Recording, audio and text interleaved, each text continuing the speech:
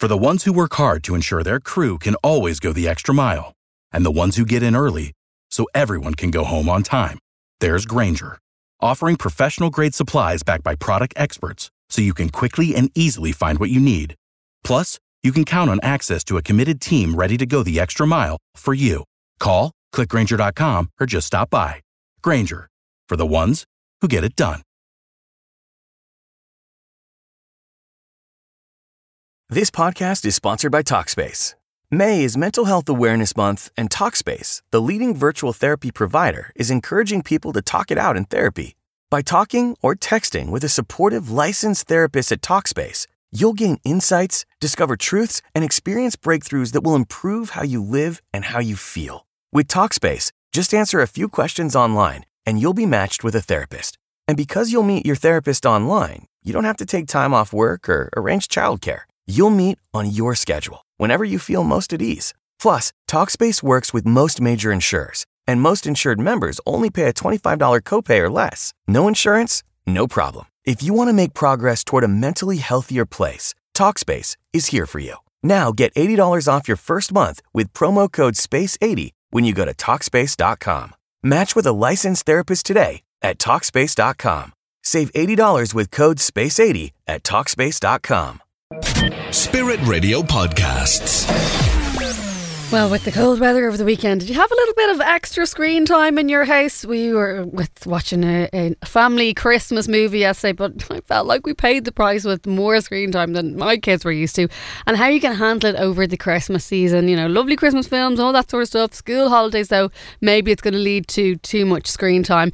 And well, our next guest is going to give us advice about this, how we can manage it over the Christmas holidays, especially in terms of just online use and monitoring as well, things like social media and gaming activity. It's great to have with us Philip Arneill, the Head of Education at CyberSafeKids. Okay, Philip, let's start with that. I imagine with, you know, all the different devices kids have, their mobile phones, gaming consoles, iPads, laptops, all that sort of stuff. We're almost bombarded with screens everywhere. So what ground rules would you say for parents to set over Christmas holidays? Well, morning, and thanks for having me on. Yeah, I'd say, first of all, I mean, if kids have devices, presumably in most cases they've got them from their parents. So I think giving them the devices is the first step, and then the second step really is putting in those ground rules.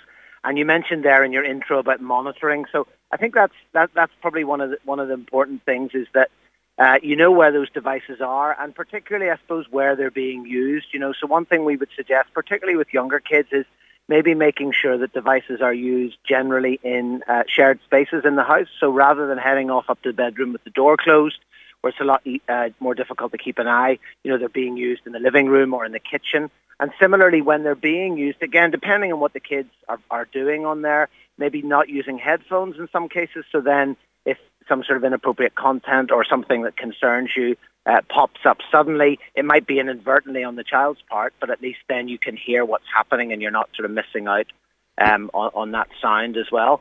Charging might be another ground rule to put in place, so making sure that devices are charged at night downstairs in the house or in a shared space, again, not in the bedroom. And then that sort of removes that temptation to be popping onto them at 3 or 4 in the morning.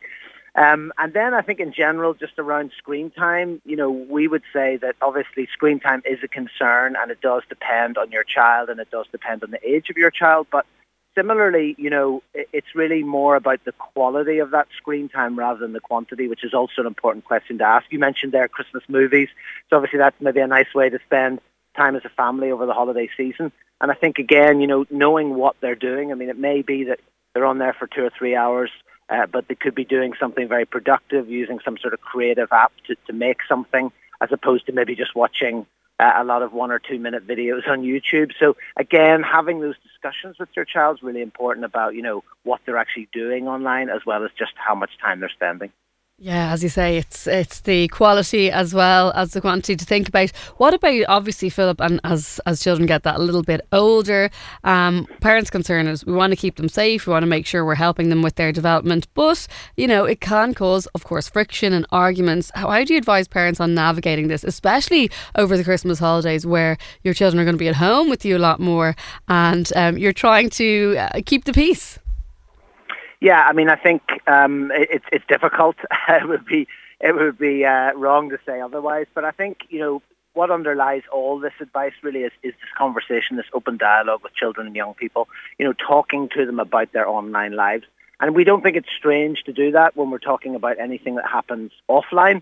And so, normalizing that, what did you do online today? What app are you using? What's popular? Like, what's trending in school? What are other kids doing, or what kind of things are they doing online? And I think by normalizing that, then when you do start to try and supervise and monitor that, you're not getting necessarily the same kickback. Now, obviously, as kids get older and become, teenagers and young adults, there are issues maybe of privacy that come in. But again, I think if there's that open and transparent dialogue that's been established around the online world, not only is it easier to monitor, but I think also on the other side, if young people themselves into trouble in some way, or, get into a tricky situation online, because that's been normalized, they're much more confident to, come and tell a trusted adult. And I think also then, just in terms of, what they're doing online, it may not be your thing. It may not really interest you, but even just feigning interest and asking and maybe getting them to show you the game or show you the app that they're using as well, just kind of breaks down this barrier as it being something that's mine, something that you don't need to see or, stop asking me questions about. And most children, young people, are quite keen to sort of show off what they're doing and share those kind of things. And again, that's another way to sort of establish that this is something that we talk about normally within the house and as a family. I think it's a really interesting point you made, Philip, that there's a lot of other areas in our parenting journey that we've no problem putting the foot down on, whether it be, making sure children are eating the right things, that they're not allowed to have alcohol, they're not allowed to smoke, they can't, go off to a nightclub and when they're 15, there's lots of things that we'll just say no, and our kids will argue with us about when we're okay putting our foot down. Why is there that hesitance when it comes to screens, which arguably in many ways can be, very, very dangerous if children are exposed to the wrong things? Yeah, I mean, I think it's not even just to do with screens. I think it's really to do with the online world. We still use this term, the online world versus the real world, and I think our point of view now would very much be that the real world is also the online world for young people, and vice versa. So we did a campaign earlier this year called Same Rules Apply, which you can find on our website. And actually, we're going to have another campaign video coming out on Safer Internet Day next year around this same idea. And really what we're saying is that, if you were teaching your kids to swim, you wouldn't just toss them in the pool. You would give them aids, you would get them lessons and that kind of thing. Similarly, you wouldn't hand the keys to your car to a young person. You teach them how to drive. And even then, once they do learn to drive, you still maybe want to know where the car is, what time they're coming home. And of course, then they have to observe, the rules of the road and all the laws that go around driving. And at the moment, still with the online world, we tend to think, well, they're in the house, they're in their bedroom, they're on a game, they can't be doing any harm. But of course, when you give your child access to the online world, you're also giving the online world access to your child. And so it's just as important, I think, with the online and the offline world to apply those same principles. Where are they? What are they doing? Do they need help? Can I help them?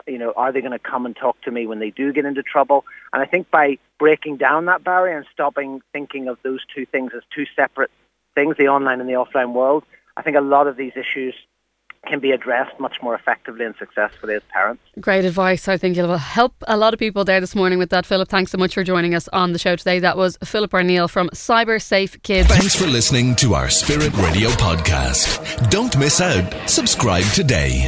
Find out how at spiritradio.ie. For the ones who work hard to ensure their crew can always go the extra mile, and the ones who get in early so everyone can go home on time, there's Grainger, offering professional-grade supplies backed by product experts so you can quickly and easily find what you need. Plus, you can count on access to a committed team ready to go the extra mile for you. Call, click Grainger.com, or just stop by. Grainger, for the ones who get it done.